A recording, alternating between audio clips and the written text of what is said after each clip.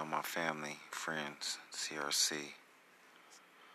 I want to address a couple of things that maybe the family and friends don't know what's going on here at CRC, but finally, the COVID-19 has arrived, or actually more like delivered here.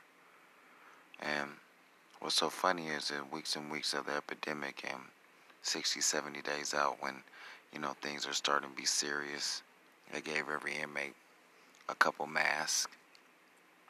Then they gave another mask. Now we have 5 masks, but one was too thick, one was too thin, and one was made out of all this weird material. But at first, everybody was wearing bandanas, figuring it out. A couple of people in the beginning were smart, a couple of people weren't. But the COs that are here all the time, they have some type of rinky-dink test in the beginning, ask them a couple questions like, "Oh, do you have a fever?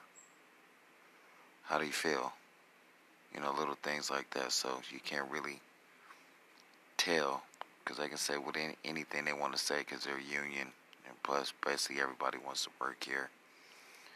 I'm not really here to bash the deputies or COs that's here or the police. I'm just here to tell the truth of what's really going on. They got free staff here, come from the outside, still doing major social gathering. You have a lot of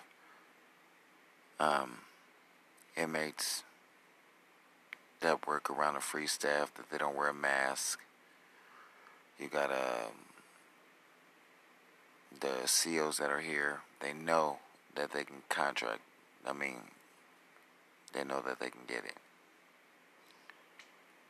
but they still fail to wear a mask. Not really caring if they infect us or not, because there's cures out there. But there's several times that they have been quarantined in the dorms, but this time is real. At first, there was a guy that worked in the kitchen. He didn't tell anybody that his wife had COVID. Next thing you know, he got walked off campus, but he didn't tell anybody. Now there's a guy at the yard that has it. That's an upper level yard, and now all of a sudden, they don't want anybody to know or wear any mask or anything like that, or frenzy. Matter of fact, let me back that up. They do want them to wear a mask. They've been telling them to wear a mask, but do you think they're wearing masks? No. They're not going to tell you what's going on, because it only takes one person. Now, I work around a lot of people that's in D yard, and there's a lot of other people that work around people that's at D yard, which they're quarantined right now. But at the same time, all the people that work around the D yard people, which could be infected, are in every house. C. They're in Chuck, that's what they call C, or Bravo, which they call B, and A, Alpha yard, but the D yard is quarantined. See, what happens here is nobody moves unless the things get really serious around here. And it's interesting because just like the 50-50 yard, they're letting you fight, they're letting you do whatever you regularly do, but they're not tripping about that. They let you do whatever. You can lose your life here, and they don't care. I just want the families to be able to call up here, find out what's going on with their loved ones, see if their loved ones are being taken care of, but also understand that they're ready to give you 115 write-ups for not having your mask or having an N95 mask. Is like the specialized mask, excuse me. So,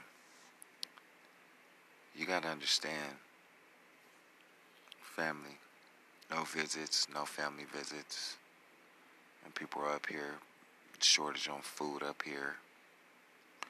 There's no social distancing at chow time, which is when you go eat in the mornings and stuff like that, and dinner times. The bunks are still close together. It's just like everything that they're trying to do. 5, 6 people in the shower at the same time is weird, man. So I just have to tap in real quick with the families and let them know what's going on. If you're not hearing what's going on, or the family's barely telling you what's going on, I'm going to keep everybody informed, because I get to see everything that's going on. I see it, everything. And now Let's see how quiet they're going to keep this.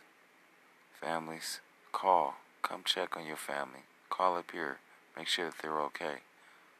Let the governor know that it's real. God bless.